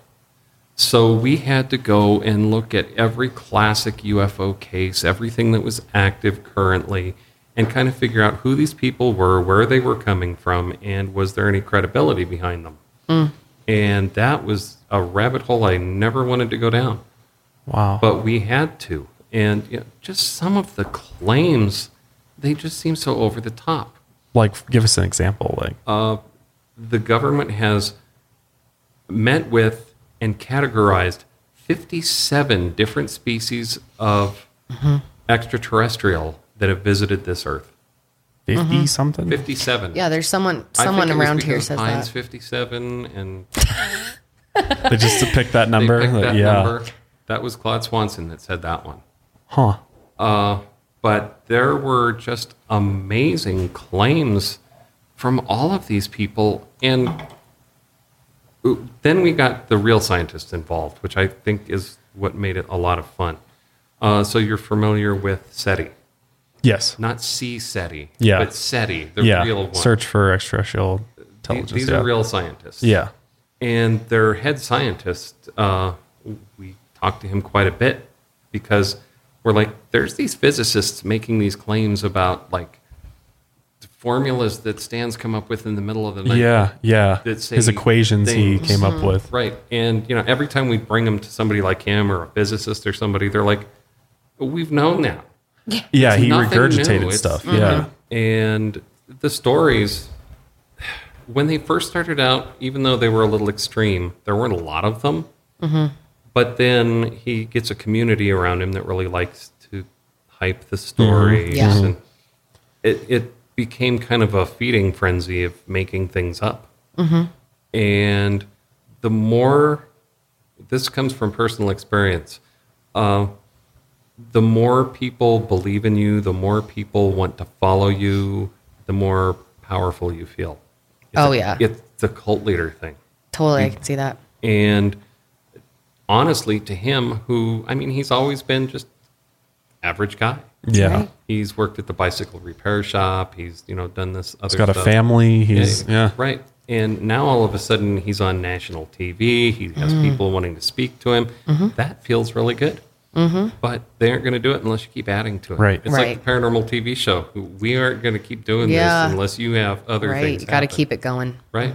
There's got to be something new there, something exciting and engaging that people will want to watch. Even the stories about his life, because initially that's how it was. He's like, I'm just average Joe. And I was on the Olympic ski team, and I was this, and I worked for this thing, and it just keeps getting bigger and bigger. And then when he was living in Colorado Springs, he claims that he had some men in black jump him. Yeah. And he nearly killed them using his high-class black belt, whatever it is that he knows. Right. Everything just seemed to be more and more Hollywood. Yeah, And it just kept getting worse and worse. Yeah. And thankfully, we were fighting this Extraterrestrial Affairs Commission in Denver. And I don't know if us going into it helped make it lose. I like to think that it did. But at the other side, I'd like to think people were reasonably intelligent. But they got it on the ballot. Oh my gosh. That's crazy. Insane. That's wild. I know that this is not like anything new. This has happened in other places too, where, people want to form groups to, be ready for when aliens come. We should watch some of the clips. I would like to see your reaction to some of them, or have you explain what's being done in some of them. Yeah, which ones do you want to watch? You want to watch all of them, or? Well, just the classic, little peep. Well, I've got alien peeper. Yeah, why don't we play the peeping Tom, and then we'll play the recreation that they did. Let me give you a little lead into this. Yeah. So the story goes that Stan thought that there was and it's why it's called Peeping Tom, that there was a peeping Tom staring in at his teenage daughter. Right. And he was going to videotape them doing this. So let's Occam Razors this thing again. So if you have a peeping Tom sneaking in the middle of the night, watching your daughter, is it going to be in the living room or her bedroom? This exactly. Is the living this room. Seems like, the kitchen or something. Is this the living room? Where he is. Well, and he claims that this is a second story window, but we have footage that it's not. Yeah. And that was one of the claims that they said, they would have had to have scaffolding to get up there. Right. And no, they wouldn't, because it's a one-story building. In fact, there's a still frame in the documentary that shows them outside of the house. Yeah, it does. Yeah. Oh my gosh. You can see the window, and it's a one-story I house. figured it was. I didn't even know he was trying to claim that it was the second story. It wouldn't make any sense. Yeah, that's the thing. He said it would have required scaffolding for somebody to get up there. And if somebody was pulling a joke on him, there's no way they could have gotten the scaffolding down in time. Oh my God. It's a first floor window. But what happens is he says he put it up and went, I believe, to hide in the bathroom. Yeah. And there was a flash of light, which may show on this one. And as he comes out, he sees this thing finally dip down. And he said that when he looked out, he saw it scurrying back into the, into the yard. Mm-hmm. But his acting here is so good. Beautiful. So it is. Funny. It really is. Roll this, Art. Yeah. All right, let's watch.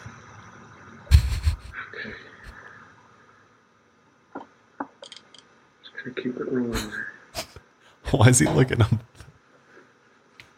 The jumping over I things. know.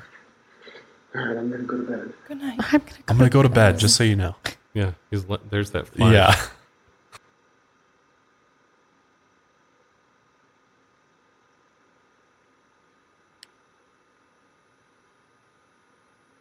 God, I think I saw the little bastard. Oh man, what is that? Little bastard. I like his hop. Oh yeah, that's a great acting right there. A+. Then he runs. He's like little A+. Yeah. So that's the famous Peeping Tom video. Play the gray alien comes to visit again. No, nobody outside. No clue what the heck's going on. But, oh well. Oh my God. What the fuck is that? Holy shit. Oh my God, what's it doing? Holy shit. Oh man. Where the fuck did it go? Oh my God, I can't believe it. Where'd it go? Where'd it go? Where'd it go?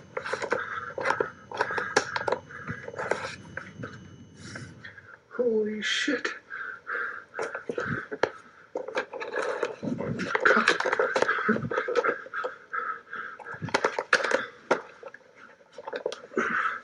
Is can't see it anymore. Where'd it go? I can't believe that. I can't believe what I just freaking saw. Oh my God. Oh my God. That's amazing. He went to the Blair Witch School of Cinematography. Clearly, dear God. One of my favorite claims is that one day he blacks out, wakes up in the yard, his wife finds him, and he's wearing a nightgown. It turns out it's Betty Hill's nightgown. You know, Betty's Barney Hill. Yeah. Yeah. So time doesn't mean anything up there. Okay. So they put her nightgown on him by mistake. Oh, I'm sure. Yeah. Yeah. Because I'm sure it's the exact same aliens that abducted them. But the last thing with Stan that I wanted to talk about was just, there's an interesting clip that I'll show you. I don't know if you've ever seen him. He was like interviewed at a UFO conference, and he's talking about how he is like, I don't know if he thinks he's possessed or he can channel this entity, because he goes from like UFOs, aliens, then all of a sudden he's got the shadow people in his house, and he's got the... One of the things that he claimed that he was taking pictures of shadow people in his house. In fact, in one shot, he claimed that they were holding the remote control to his television. Right, yeah. So once again, we were recreating everything. So I have a beautiful shot inside of my house of the shadow figure with this remote control floating there. Like, this is not proof. Anybody can do it. Right. Mm-hmm. Yeah, no, it's I don't know. It seems like a no-brainer that clearly he's just making this stuff up, but it's crazy that a lot of people believe him, and you know, he can get, or he did get paid speaking engagements at UFO conferences. Janelle, play the and he's an international bestseller.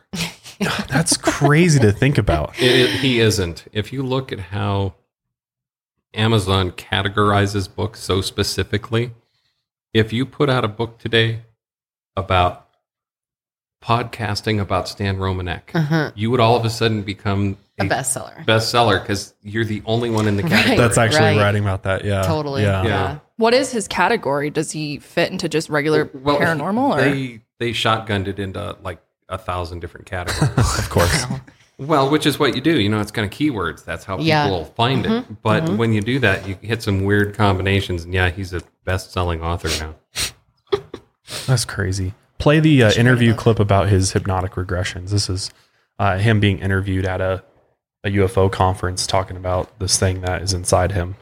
Anybody that's gone through hypnotic regression, it's not what you think. It's not like they can control your mind. You remember everything that happens. It's like you're in a deep daydream. Well, I thought I fell asleep. And when I came out, I apologized for falling asleep, except the hypnotherapist and my wife were sitting there going, and I knew something had happened. And they explained to me that my voice patterns had changed. My mannerisms had changed. It was like I wasn't me anymore. Right. And it scared the hypnotherapist so bad that she stopped the regression. So, and what was it that was being said in this other? Not much in this particular regression. Not much at all. Eventually, I met a person named Dr. Leo Sprinkle. Oh yeah, lovely. Who is a wonderful man. He's a very dear friend now.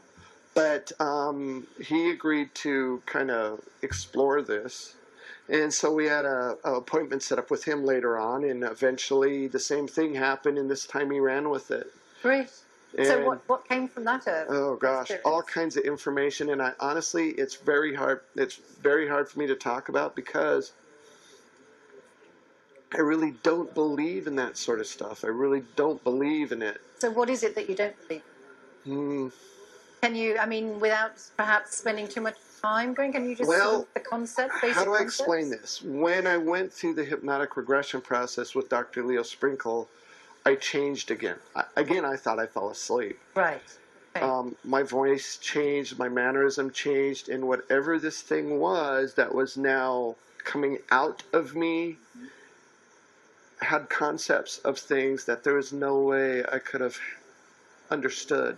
You used words, and luckily all my hypnotic regression sessions are videotaped because when I was done, some of the words this thing used, I had to look up because I didn't understand them. So, again, can you just run by some of the ideas that are so out there that I've had about altogether probably about 18 to 20 sessions with whatever this thing is coming out of me. And again, I don't like to talk about it because I don't know if I have an altered personality that's coming through. I can't see that happening because this thing, whatever it is coming through me, can read minds. It has literally stopped phones from ringing and teleported the telephone from one side of a room, the building, all the way to the other side of the building through solid walls. Yes. I thought that clip was super entertaining because he's just clearly bullshitting, and it's like, I have this thing coming out of me, but I can't explain it, and I'm saying things, but he doesn't divulge any specific information. Well, and that's the thing with any claims of special knowledge, which this would be, because you have math, you have knowledge of these 10th planet, all these things that he has. They're coming out with all of these things that we already have information about. Right. There's nothing really new. No. And that was the problem with all of the people that we talked to. They're like, he's not doing anything new. Right. He's using the same claims that people have been using. And the evidence that he's shown is either easily faked or absolutely obviously faked. So how can you take him seriously? Yeah. And, unfortunately, in the UFO community, it's not uncommon to have that lack of proof of anything, really.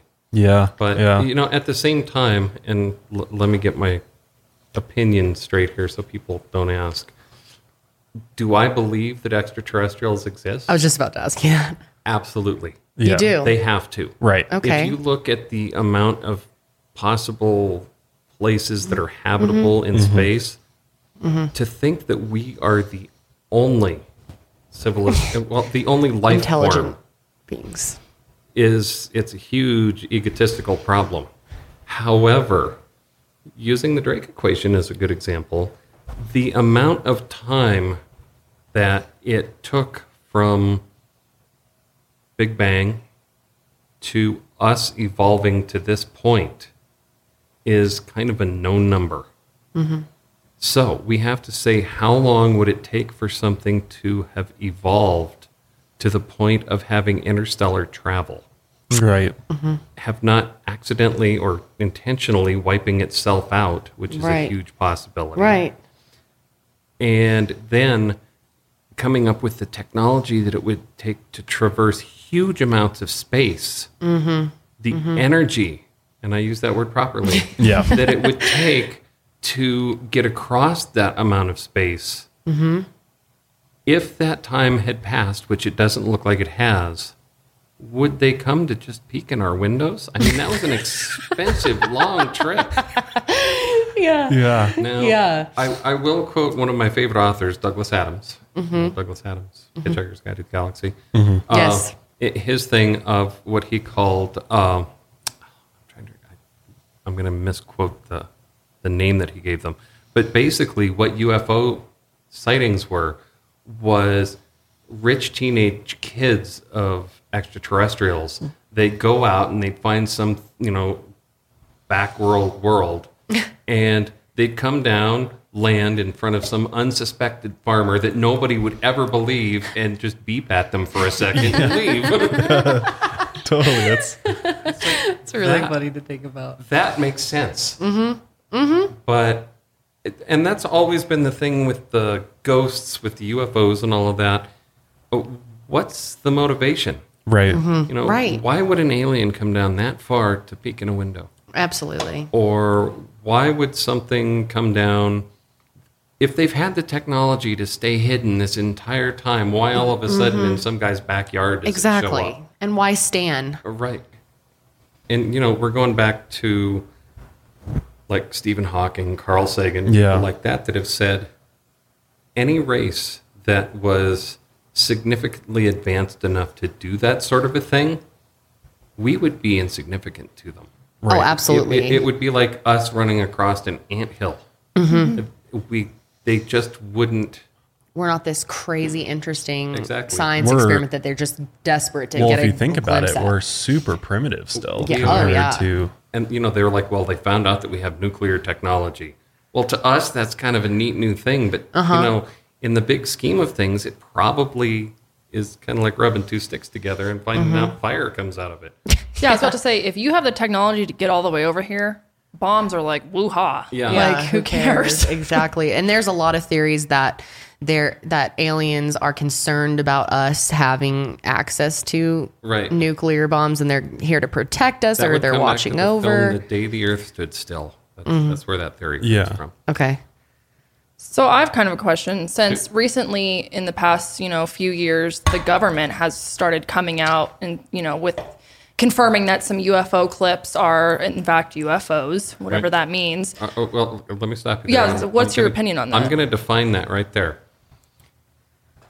UFO does not mean alien visiting, unidentified flying object. Exactly. That's exactly what it means. Whether that's spy or who knows what it is. That means whoever's looking at it and whoever's analyzed it doesn't know what it is. That doesn't mean anything else. And I think that's where the government, ours and many others, releasing all of these different things, none of them have pointed towards any type of extraterrestrial intelligence. They've pointed towards, we don't know what that is. Right. And that's true. I'll dial it back to people asking about the ghost investigations we've done. So Occam's razor once again.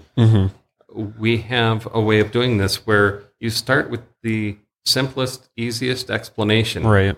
And you work towards that paranormal explanation. But you have to get through everything. And you start realizing that paranormal goalpost keeps moving away from you. Because, while I may not be able to explain it, I'm going to call in an expert that I think may be able to have the answer. And if they don't, well, there's somebody else. And it just keeps getting farther and farther away. So I tell people it's okay to say, I don't know what it is. And that kills a lot of people in the science community when I say, I had something, I don't know what it was. Does that mean it's a ghost? Does that mean it's a UFO? Does that mean it's whatever? No. And you need to keep looking at it. But it's okay to say, I don't know. Right. I think a lot of people are uncomfortable with not having an opinion on something and just, And, especially with a lot of people in the paranormal field, that's their thing. They're like, well, it's either provable or a ghost. Exactly. No, it's provable, or you don't know. Could it be a ghost? Sure, why not? Yeah. It's a possibility. Right. Yeah. Have you seen anything paranormal that you did believe? Or that you were really kind of like, wow, holy shit, there is not an explanation I can come up with for this. Wow, holy shit moment. A wow, holy shit moment. Not really. I mean, I had some experiences that confused me. Yes. I kind of went into this, but I'll give you the story. We were at a house that one room was specific to the paranormal activity. And of course, that's where the entire family had decided to sleep at night. There's like 4 generations of them, and they're sleeping in the haunted bedroom. Oh my gosh, of course. So we go and we set up, and we're going to watch the room, see what's going on in it. And while we use a lot of the same equipment that you would see on a ghost hunting TV show, we know how it works, and we use it more for documenting what's going on than trying to find a ghost. Well, we've been up, 36 hours straight. And it's getting towards the middle of the night, and we realize the family's sitting with us. Now, 2 things, and I'm kind of stepping away from this, that we do that are a little different. First of all, we never turn off all the lights in a room because we want to keep the conditions the same as whatever it was like when whoever had that experience had it. Right. They're not just sitting in the dark. Right. How many people, we all know, or you may have even had some sort of a ghostly experience. Were you sitting in a pitch dark room? Right. You can't see in a pitch dark room. And the other one is, and this is kind of a side shot, but trying to stay open-minded and scientific protocol. So I'm going to go into a room with my handheld recorder and ask questions of the ghost. Are you the person that died here? What's your name? Uh-huh. Go home. You're talking to the ghost. The minute that you start doing that, you are vested in the fact that there is a ghost there because you're trying to talk to them. Right. Now, I always tell people, if something decides to talk to me while I'm in the room, I'll go ahead and answer. But I can't start that conversation because there's probably nothing there with me. Right. So we're in this house watching this empty room, and I said, don't you guys normally go to sleep about this time of day? We're trying to stay away from you and let you go about your daily routine. So they decided to go in shifts. Like, fine, whatever. So a couple of them went in, slept for about an hour, got up, came out. And I said, okay, who's next? Mother and daughter look over at me and they said, well, we'll go in, but we're not going in without you. I'm like, if the big green thing jumps out of the closet, I'm running out the door with it. I just don't get We're this. both booking it out of here. Yeah. But I was like, okay, fine, whatever. This is the one of the very few times we had the lights completely out because that's what they did while they slept. So we fire up the infrared cameras. No, they don't see ghosts. Yes, they see outside of our vision. Spectrum of light. Yeah. So you can see where people can't. So they're on the bed snoring their heads off. And it felt like something was slapping me on the side of the face. Really? Huh. And you just see me looking like a complete moron on the video going, does anybody see anything in here with me? But, in retrospect, I'd been up 36 hours. I'd been told terrifying stories about the stuff that had gone on in this room. And now I'm locked in there almost alone in the pitch dark. Could something have been slapping me that was, paranormal? Yeah. But could there have been an absolute psychological setup for me to have convinced myself something was going on? Right. More likely. Right. Yeah. Well, you haven't been sleeping at all for 36 hours. Your mind can start doing crazy things. Absolutely. Was it like a physical touch? Like you felt something? I felt just what you did right there. So would you move your face at all, or you just sit there and you're just feeling something? I move and it still kept kind of. But that's so weird to me because it seems like you of all people would just not. Like, how would you feel that and it's not anything? I need more proof. Wow. That's interesting. And I understand that humans are, once again, horribly confusable, very easily influenced, and I put myself in a terrible condition. Right. And it's been a lot of things like that where it's like it's just as easily explainable by something physiological, right, as it is something paranormal. And we know that the physiological conditions exist. It's hard, though. It's definitely making me look at everything we've covered differently. Yeah, and I mean, I think the more I learn about the human brain and just like consciousness in general, you start to realize like how truly powerful our minds are and how easy it is for us to start to see things that aren't there and start to, the fact that we can, like psychedelics, for example, and things like that, you start going, down that road and you start realizing like your brain is capable of really, really, really crazy experiences. So, like you said, the physiology is like, you believe that if you were in that same room and you had a great night's sleep the night before and you're completely fine, you may have had a different experience in there. But yeah, I mean, we'll go ahead and wrap it up there. I mean, I'm sure we could sit here and talk all night. This has been so much fun. Our listeners probably have tons of questions. Yeah. Seriously. We could talk about this stuff for days as well. We might have to have you come back and debunk some more stuff. Yeah, I'm sure we'll have more things. I'm always available. Yeah. Great. Yeah, it was really interesting.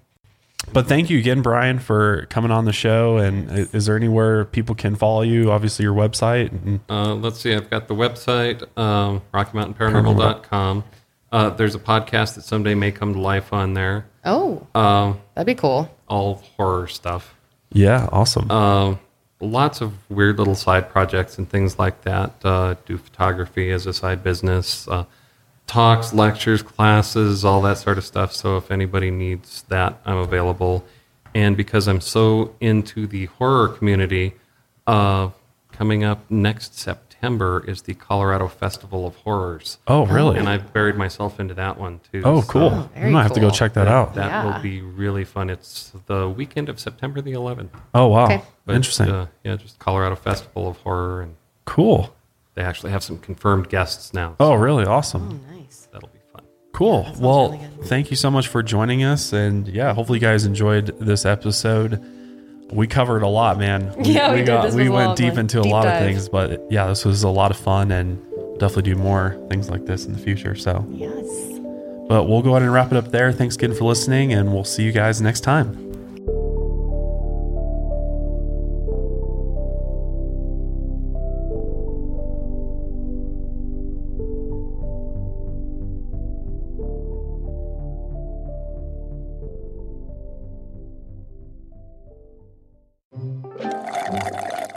The $2 Small McCafe is the answer to your day. The question is whether you go with a rich caramel frappe paired with a warm cinnamon roll, a sweet caramel macchiato paired with a blueberry muffin made with real blueberries, or a hot chocolate paired with a classic apple fritter. Don't worry, there's never a wrong choice. Price and participation may vary, cannot be combined with any other offer.